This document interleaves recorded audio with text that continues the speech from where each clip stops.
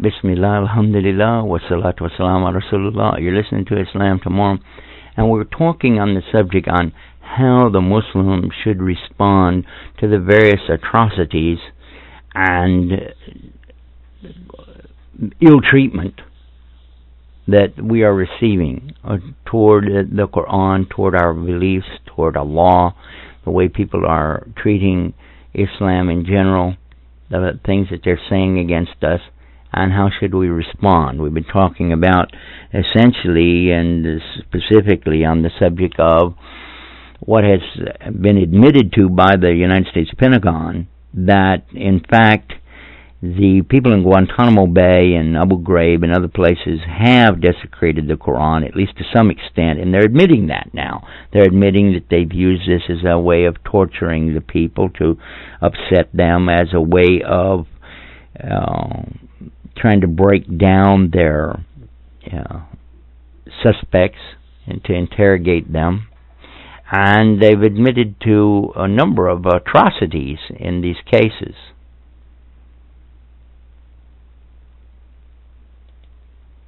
So, how should we as Muslims respond? What should we do, and how should how should we treat this situation? And what I've tried to do is present a way that we can respond, not just specifically to this, but to all of their carryings on and what they do. And what I've said about this is that when people come to us, it's not the same as if we go to them. If we're going out in the field to make da'wah, this is one approach, and it has certain specifics or minhaj or methodology that goes with it in Islam. But when they come to us to ask questions, then there's a different approach here, because it's much more delicate. They have come to us seeking information. Regardless of their attitude, we have a responsibility in front of Allah on how we treat them. We cannot be harsh on these people, even if they're being harsh with us. I want to give two examples. The first example is when the Prophet ﷺ went out. He went out to call people to Islam, and when he did, he took someone with him, and he went to a place called a Taif. And when he got there, he visited with Arabs who were distant relations to him, and he wanted to share with them the message of Islam. However, the leaders of the community refused to give him the common courtesy that was well known to be established by the Arabs, that when anybody came as a guest, that you had to give them a place of refuge for 3 days and 3 nights, food, lodging, and all the rest of it, and sanctity. You had to give them safe refuge, because that was part of their culture, their custom. However, these people broke tradition because of their refusal to even listen to the message of Islam, and in so doing, they said that they didn't want to talk to him, because they said, well, he might, if he is a prophet, then, our bad treatment of him wouldn't be right, and if he's not a prophet, then why should we waste our time talking to a fool? And that's how they laughed it off. Then they sent the street urchins, the poor children of the street, out against him, and had them to pick up rocks and throw rocks on him. Now, it's very clear that this is a bad way to treat somebody, to throw rocks at them. This is one of the cruelest punishments there is to stone someone. And that is what they caused to happen to our Prophet ﷺ. Here he'd gone with a message of peace and love and stuff that comes with Islam. And the response he gets is to be driven out of town, being driven out by these children throwing rocks on him, to the extent that his body was bleeding so bad that it was filling blood up in his sandals. Now, in the midst of this, Allah sends an angel to Muhammad ﷺ, and the angel tells him, all you have to do is say the word. Say the word, and Allah will cause the mountains around a Taif to cave in on those people. And he did not accept that. Instead, he raised his hands and he made dua. He prayed for them and asked Allah to guide them. So this is his approach when he goes out. How much more compassion could you imagine? Well, believe it or not, he had even more compassion when people came to him, came to the masjid, and this was at a time in Medina when someone there wanted to know about Islam, came into the masjid, the place where Muslims pray and put their head on the ground. This man had no respect whatsoever for the masjid or Islam or the Muslims. He needed to relieve himself. He wanted to go to the bathroom. So he just did so right there in front of everybody and urinated on the ground there. Now, this shocked some of the companions, and they wanted to cut his head off. They were upset. But the Prophet, peace be upon him, stopped them and told them to let him finish, and then afterwards to clean it up, and then just to tell him that this is a place where we put our heads down and not to do that here. It's not the place for it. Now, that's super compassion. I mean, we're talking about a very despicable, gross act by someone who, even the cruelest of people, crudest and uncultured, would know better than to do something like that. And the Prophet ﷺ didn't blame him, didn't reprimand him, just said this isn't the place we do that, and explained why. Can you imagine that? I dare say that if anyone would go into a church or a temple or a synagogue and do anything even remotely close to this, they would do more than just lecture them. They'd be lucky to get out alive, and you know that as well as I do. So this demonstrates to us now something, that when people come to us, even though they may appear to be harsh, we have to give a lot of consideration to them. The respect, honor, and dignity for them has to be at the very top, because this is their chance to learn about what is the real Islam. This is their big chance. Okay, now, another point. When people are coming to us and they're saying, well, why do you Muslims do this? And why do you do that? Why does your book say so-and-so? How come you kill people? Why do you blow up stuff? Why are you terrorists? Why do you worship a black box in the desert? Why do you kiss the ground 5 times a day? Why do you make such a big deal out of your Quran? And okay, now, there are a lot of opportunities for us to be real smart aleck with these people. And in fact, I've seen that in some of the chat rooms when Muslims respond in the most despicable way. I mean, really, hatred. And they try to excel. They want to go one step further even than the anger and the hatred that was brought to them. It becomes anti-dawah. It's against the dawah of Islam. Most of these chat rooms are so bad, and this is why we've maintained our own chat rooms on our website and have strict rules about it, because we don't want that kind of thing to keep going on. It shouldn't be like that. If you visited a chat room where people are talking about sewing or working on their automobile, or a chat room where people are discussing the weather, you don't find this. But when you get into the subject of Muslims talking about Islam or Christianity or Judaism or Hinduism, you find so much of this bad language. Now, I don't care who starts it. It's up to us to stop it or leave these rooms. We shouldn't be involved in this kind of thing. In fact, what we did was to come up with a way to answer all of these gross accusations and harsh statements and questions against Islam, and I'd like to present one of them for you right now, and this is on our website at Islam Always. It's number 69, I think, in our articles, but you can find it real easy by going to the search engine, type the word harsh, and then go to the article that deals with what does Islam say about killing pagans and infidels. Okay?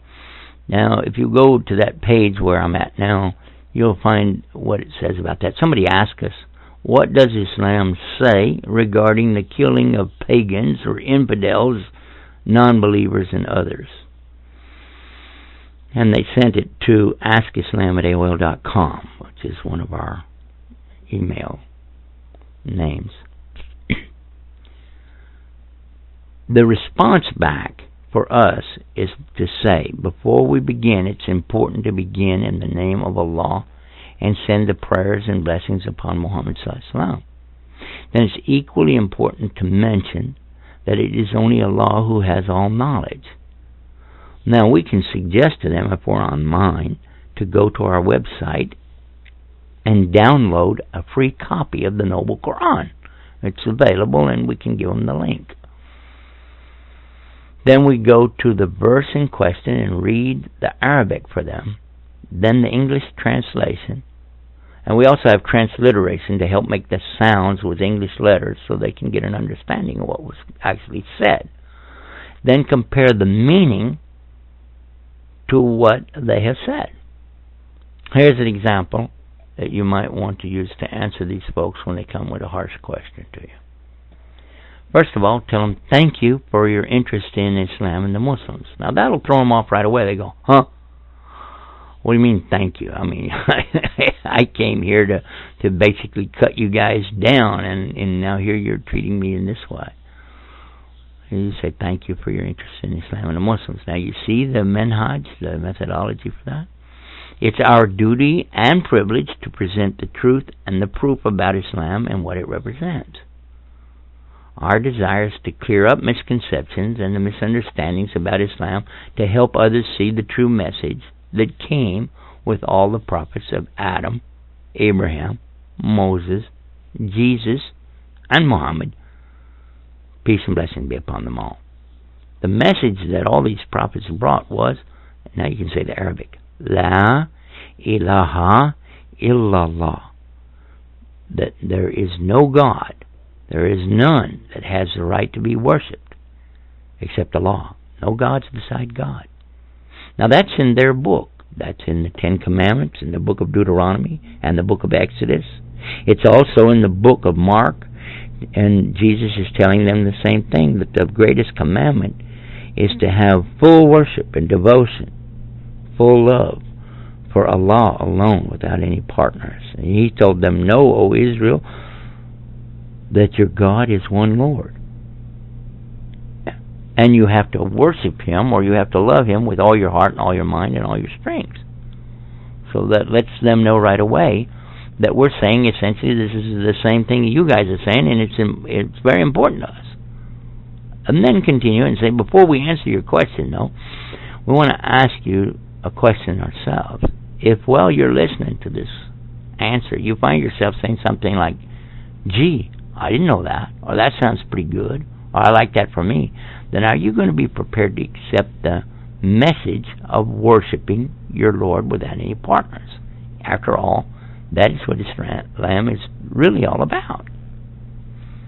Now let us begin by answering the question by correcting some mistakes in the question itself. The word used most often in Quran, that is so often translated as kill or slay or slaughter, is not the word jihad. The word is qital. If you look at Arabic, you'll quickly understand this word in today's usage would clearly be the word combat. Combat, qital, could be translated as the word combat. And naturally, just as here in the United States, we must stand up for righteousness and strive to prevent oppression, aggression, and tyranny. And this is the same understanding that we are using when we talk about it in the Quran. This is the proper usage and understanding of this term, as you will discover while passing through the explanation or tafsir of the top scholars of the Quran. Now, once this is in place, there really isn't a question anymore due to the necessity, as we see today, to prevent and subdue enemies of freedom, liberty, and justice. In other words, we could easily say that Islam declared the first war against terrorism 1,400 years ago. And by the way, it's called jihad.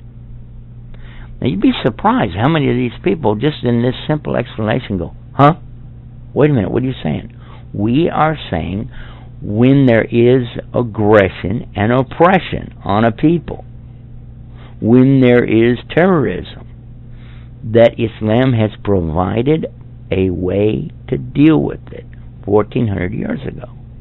That is when the people must come to the front line with their weapons and be prepared to defend what is right and righteous, to demand rights and demand proper actions and moral society. This is the obligation of every Muslim.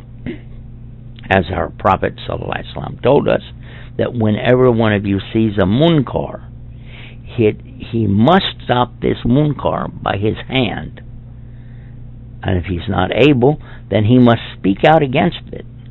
And if he's not able to do this, then he must hate it with all his heart. And this is the weakest of faith. Now, munkar, I left it in the Arabic language for a reason, because many times this has been manipulated and misused. Munkar, in this case, according to the ulama, have explained it to me that this munkar means when there is the kind of aggression, oppression, and terrorism which would take people out of Islam or prevent people from being to lead good and righteous lives.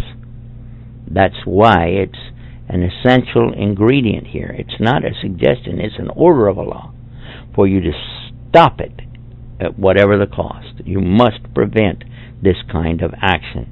So it's not something small. This is something very serious. But as our President of the United States made it very clear, it's a serious thing when people commit terrorism against the United States.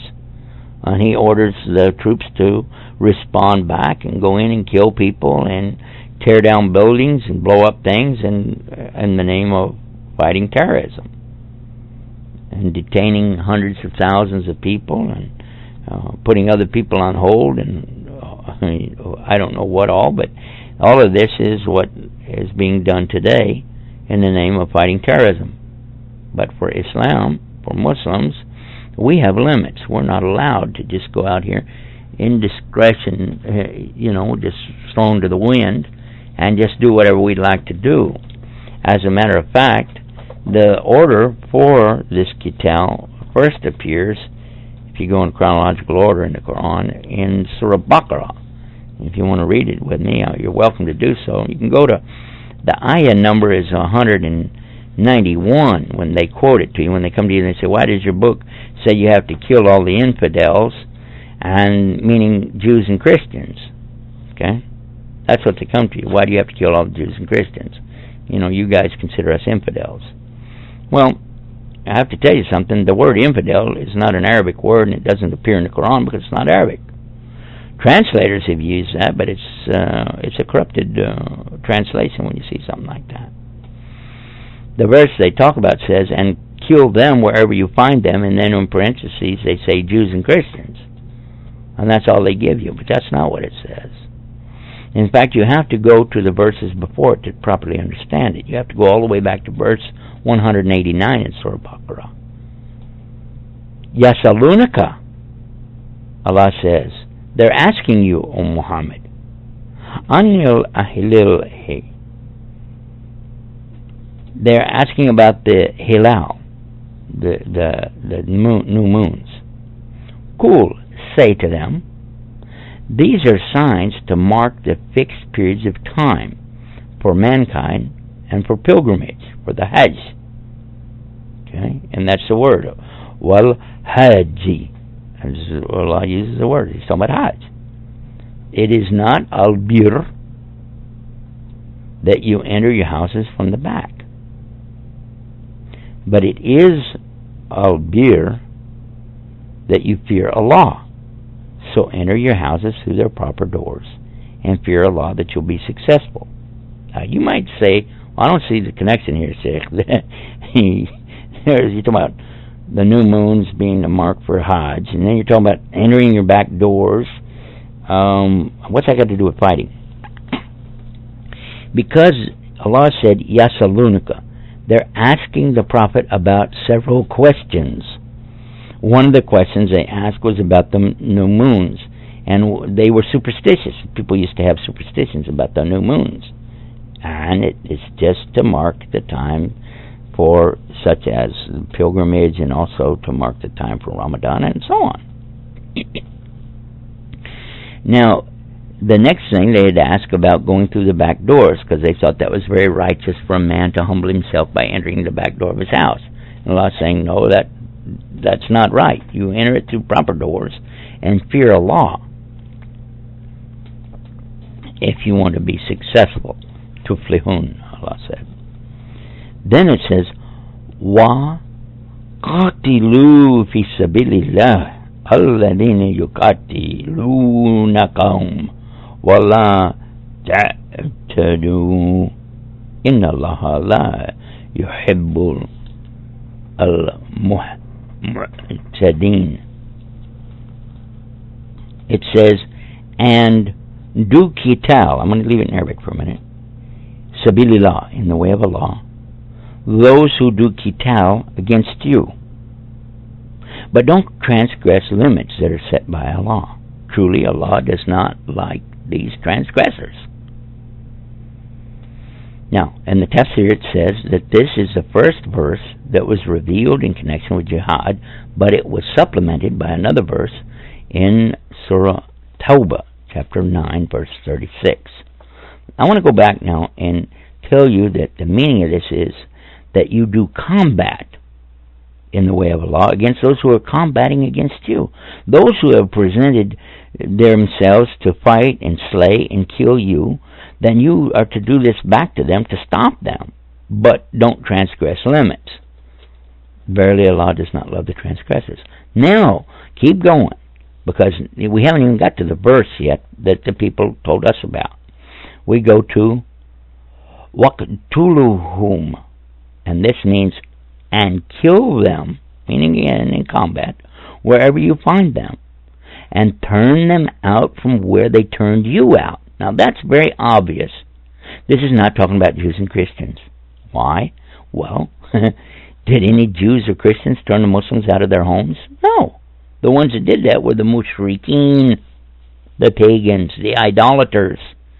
And that is the word when we talk about infidel. In English, we're talking about pagans and idolaters. We're not talking about Jews and Christians, because they have been labeled by Allah in the Quran as people who are on the monotheistic faith, as they had been originally Muslims themselves, meaning to submit to God on God's terms, doing God's will on earth as it is in heaven. So this is not talking about Jews and Christians anyway. It was talking about the people who had driven them out of their homes, people who had caused them great harm, killed them, tortured them, abused them, and basically struck terror into their hearts. But they had been forbidden for 13 years to fight back. Now comes the order telling them to go and do this. But you have to understand, by reading the rest of it, and you'll understand more, it says, وَاللَّهُ تُقَاتِلُهُمْ indal masjidul haram. Now what does that mean? It says, and do not combat against them at the sacred masjid in Mecca, unless they first fight you there. But if they attack you, then kill them. In other words, if they're coming to kill you, because in Arabic it uses the word qital in both instances. Qatilukum, if they come and kill you, faqtuluhum, then you can fight and kill them back. But you see, the translator translates it to say, if they fight you, kill them, or if they attack you, kill them. And that's not correct. It's if they're coming to kill you, then you can kill them. But again, you have these limits. And it says, and such is the payback for disbelievers. So let's keep everything in the proper balance. Now, going back to that other verse in 189, it said real clear that they are asking you about these things. They had been asking about the moons entering the house this way and the fighting in the cause of Allah, because they had not been allowed to fight. But finally now they're going to be allowed to fight. But this is how and where, and going back to the same thing. When you go for Hajj, you have to go to Mecca to go for Hajj. That's why the reference here to Masjid al-Haram, and that's why they are being taught what not to do there.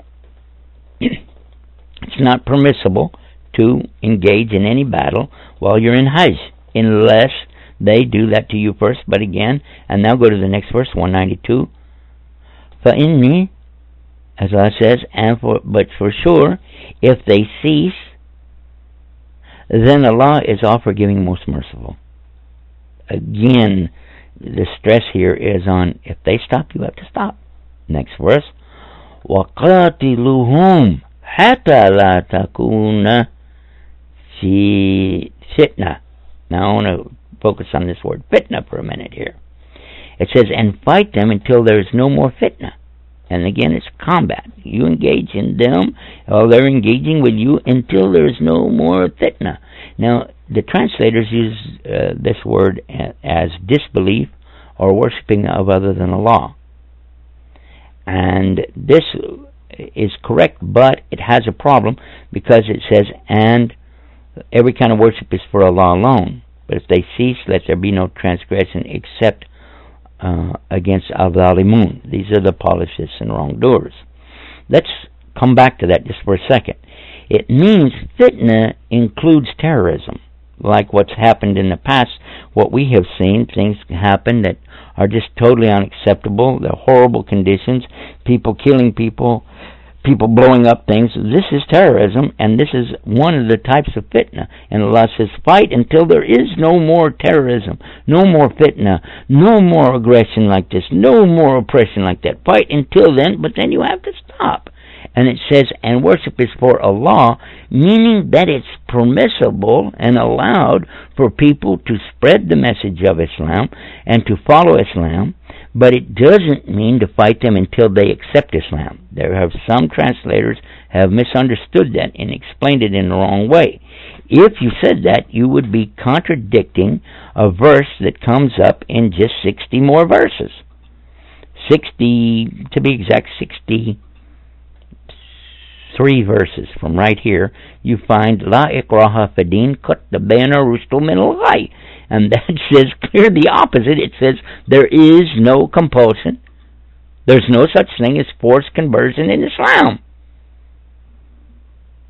So, you can't say that. This verse does not say that. What it says, fight in combat until there is no more fighting in combat against you, no more oppression, no more fitness, specifically using the word fitna. And this is a perfect word to describe terrorism. So this is the order to fight terrorism right here. But if they cease, Allah says, let there be no transgression against al-zalimun. Even though they're zalimun, if they stop, you can't transgress against them. You can't lock them up in a prison and strip their clothes off and parade them around like dogs. And for sure, and I know that every Muslim knows this, but for the benefit of the non-Muslims that may hear this, I have to tell you, there's no such thing in Islam that we would ever permit anyone to desecrate the Bible, the Old Testament, the New Testament, or the Psalms in any way, shape, or form. Whoever would do such a thing, even the translation of these books, even the corrupted books, we still cannot do something like that, because we would have to deal with that on the Day of Judgment. Allah continues, next verse 194, the sacred month is for the sacred month, and for the prohibited things there is a law of qisas, or equality. Then whoever transgresses prohibition against you, you transgress likewise against him, and fear Allah, and know Allah is with al-muttaqun, and those who are having taqwa for Allah. So again, Allah comes back from verse 189, where He talked about the halal, that Yasalunika, they are asking you about the halal, then those sacred months, and they're doing the Hajj, and here it's coming right back to the same subject, the sacred months. is for sacred month. That means that he's talking about things in Hajj. Things that are prohibited, there is a law of equality. Qisas is the Arabic word for this, retribution. Whoever transgresses the prohibition against you, you can then transgress likewise against him. But fear Allah. And know Allah is only with those who are having taqwa for Him, God-fearing people. Next verse, and spend in the cause of Allah, and do not throw yourselves into destruction by not spending in the cause of Allah, and do good. Truly Allah loves al-muhsinun. These are the people who have,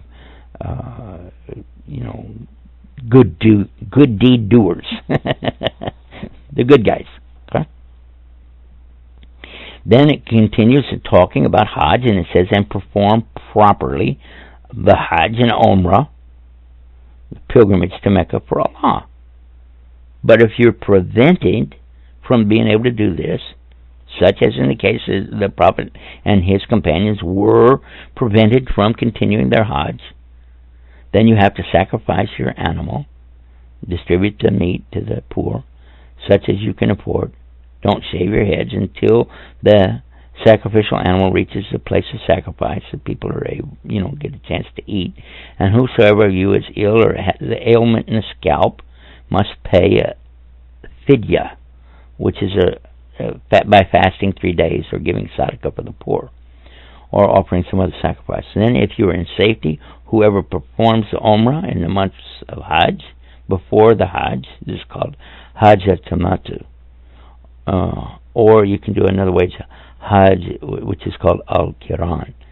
Then he must slaughter a hadi such as he can afford, but if he cannot afford it, he should fast 3 days during Hajj and 7 days after his return, making 10 days in all. This is for him whose family is not present at the Masjid al-Haram.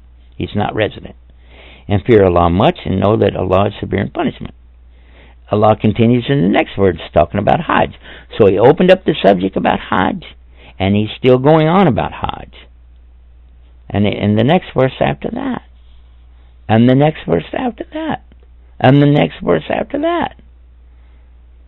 So go and look at the verses and you'll understand that this was specifically talking about Muslims were finally allowed now to fight and retaliate against those who had been fighting them for 13 abusive years, who had done the most horrible acts against them of aggression, transgression, and terrorism, taken their families, killed them, tortured them, stolen their property, etc., etc., and now they were given permission within limitations on how to respond.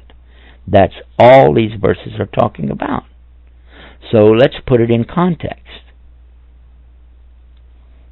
Now, I want to move forward a little bit, and that is to go up to verse 216.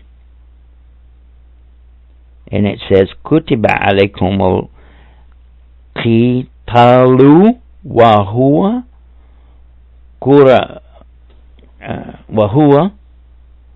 kurhatun lakum.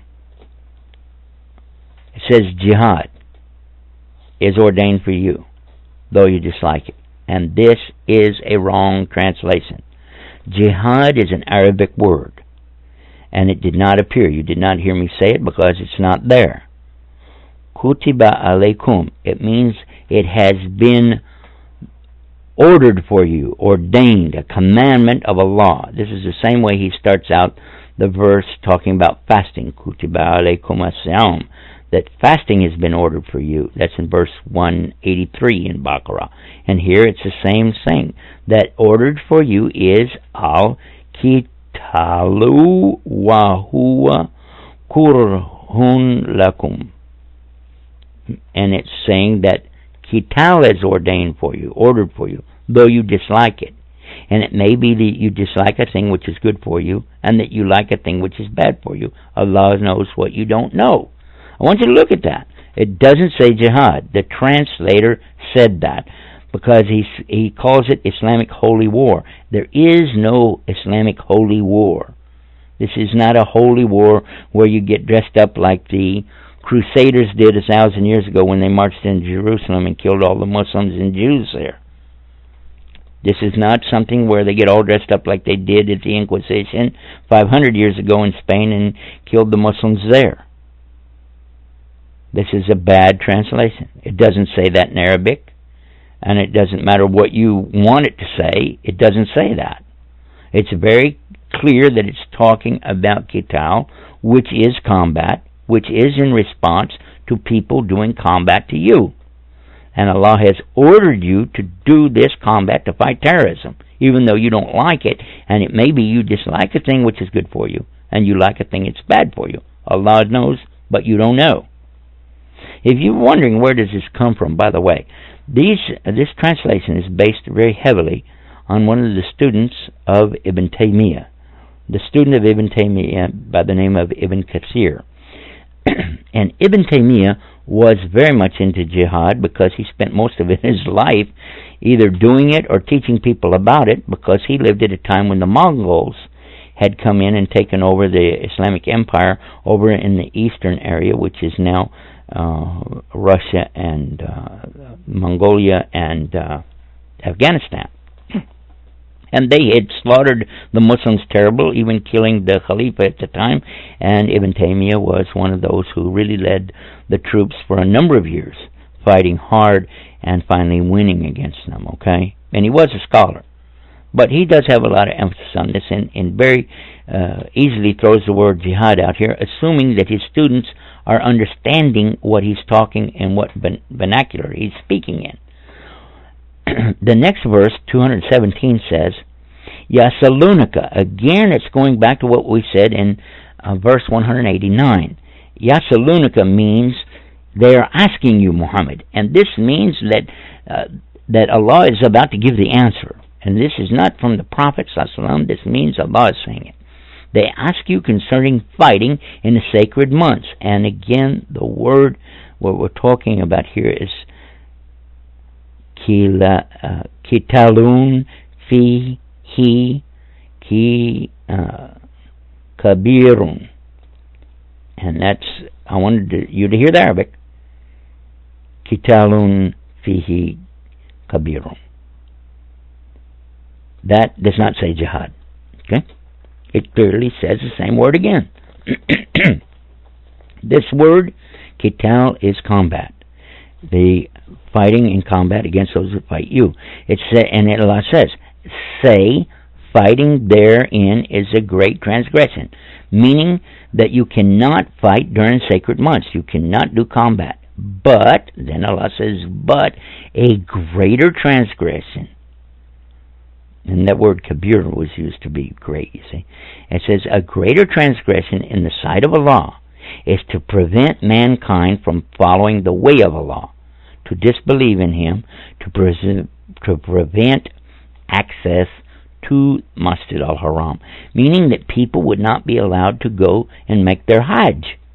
People would not be able to go and worship Allah.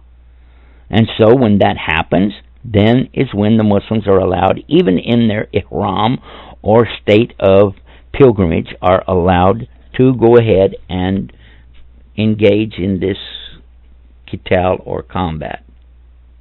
Allah continues, He said that it's worse that in the sight of Allah, the prevention of mankind from being able to follow the way of Allah, the deen of Allah, and forcing people to disbelieve in Allah, preventing access to the haram, the masjid for pilgrimage, and to drive out the inhabitants. And al-fitna is worse than killing, meaning to stand by and watch people being raped, abused, tortured, and terrorism done to them. So when this fitna, this terrorism is so bad, then Allah is saying, this is worse. You cannot stand by idly and watch this go on. And they will never cease doing this combat to you until they turn you back from your religion, from the deen of Islam, if they could. And whosoever of you turns back from his religion and dies as a disbeliever, then his deeds will be lost in this life and hereafter, and they will be the dwellers of the fire. They will live there forever.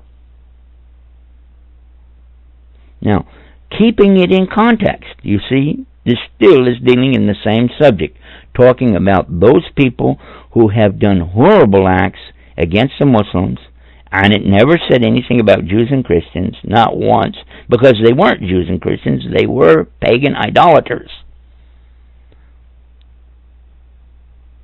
Now, guess what? About this time is when somebody's going to say to me, gee, I didn't know that. Gee, I didn't understand that. That wasn't explained to us before. We didn't know. We thought it was for you guys were supposed to kill us as Jews and Christians, and you've been ordered to destroy us wherever we are, seek us out, and put terror in our hearts. And you say, no, not at all. In fact, I would like to read to you what Allah says. Just a little bit farther down in the Quran, you go to Surah Al-Imran, the next surah, chapter 3, verse 110. Allah says,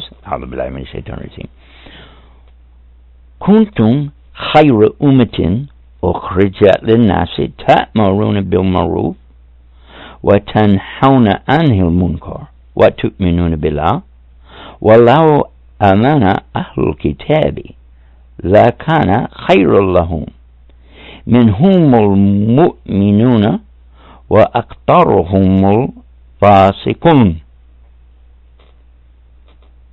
You are the best of people raised up. Talking about the Prophet Muhammad ﷺ and his followers, those that follow the Quran and the Sunnah. You're the best of the people raised up for mankind because you order, you command, and enjoin people to do al-ma'ruf. What is al-ma'ruf? It means to call to this way of Allah that we were just talking about, to call to the righteousness, to order that people be allowed to worship Allah, and to keep this avenue available for people to learn about Allah and to propagate this message of worshiping God alone without partners. And you forbid al-munkar. That means anything which is disbelief and takes people away from Allah and keeps people from being able to know about Allah or worship Allah and go to the holy place. What tu'minu billah, and you believe in Allah. And this is the only ayah in the entire Quran that subjugates the belief in Allah to any action whatsoever. These two actions of ordering al-ma'ruf and forbidding al-munkar come ahead of the belief in Allah. What tu'minu billah. And then Allah refers to the people of the book. The Jews and Christians are referred to here. And had the people of the book, the Jews and Christians, believed, it would have been better for them. Among them are some who do have iman, faith in Allah. But most of them are rebellious against Allah's commandments. They're fasikun. So Allah here states that they had received the same message before, and had they stuck to it and been upright and righteous and held to this very important issue of worshiping Allah alone without partners, it would have been better for them. But you'll find most of them are fasik, disobedient, rebellious against Allah's commandments. And that is true. Most Christians don't even go to church, and that's one of their commandments is they have to go and worship on Sunday. But they didn't do it. They were ordered very clearly not to eat pork, but they came up with an excuse and said it's okay for them to do it. They were ordered to do circumcision, but they came up later and said, no, we don't have to do that.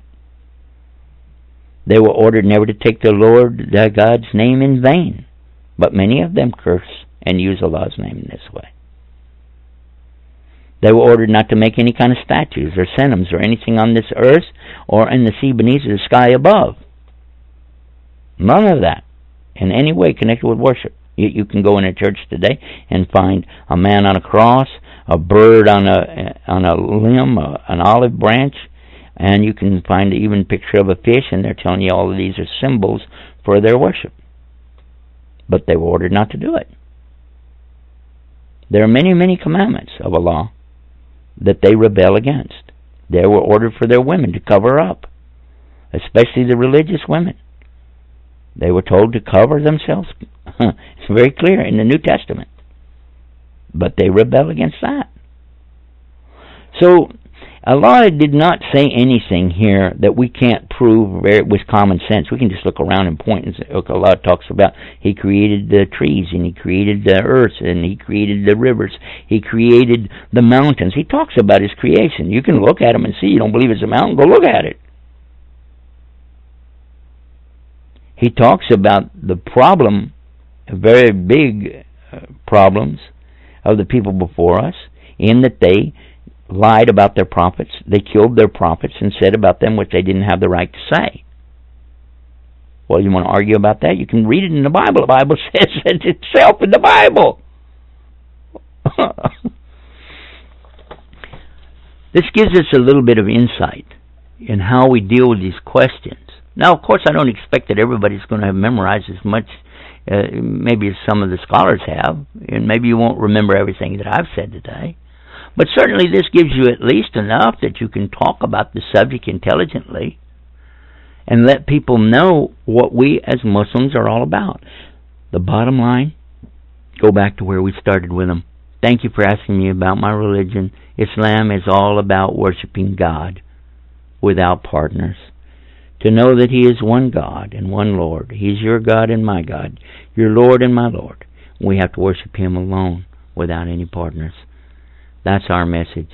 And so many times, wallahi, they heard this message and they said, well, gee, that's what I already believed. We said, yes. They said, well, then, how come you guys this and that? You say, listen, a lot of what you're hearing isn't true. I just shared with you exactly what the Quran says, and you know that what you got out of a book or off the internet didn't say that. It said something else. So let's be fair. And let's deal square and really look at the truth. And that's the best way to approach the whole thing. I'm going to sum it up with that. You've been listening to Islam Tomorrow. We've been talking about dealing with harsh questions and bad approach, the way people come to us and what our retaliation should be. When they come to us, we have to open a way for them to see this message. And you'd be surprised how many of them will say, well, gee, I didn't know that. Let me go back and think about it. You can give them the Quran. You can give them some literature. You can share with them our websites. We highly recommend that. And then let Allah guide them. Pray for them. And while you're at it, pray for us. Visit our internet websites, Islam Always, Islam Tomorrow, Islam Yesterday, and our newest website, chatislam.com. Our websites are open 24 hours a day, and there's always plenty of free parking. Till next time, Assalamu alaikum rahmatullahi wa barakatuh.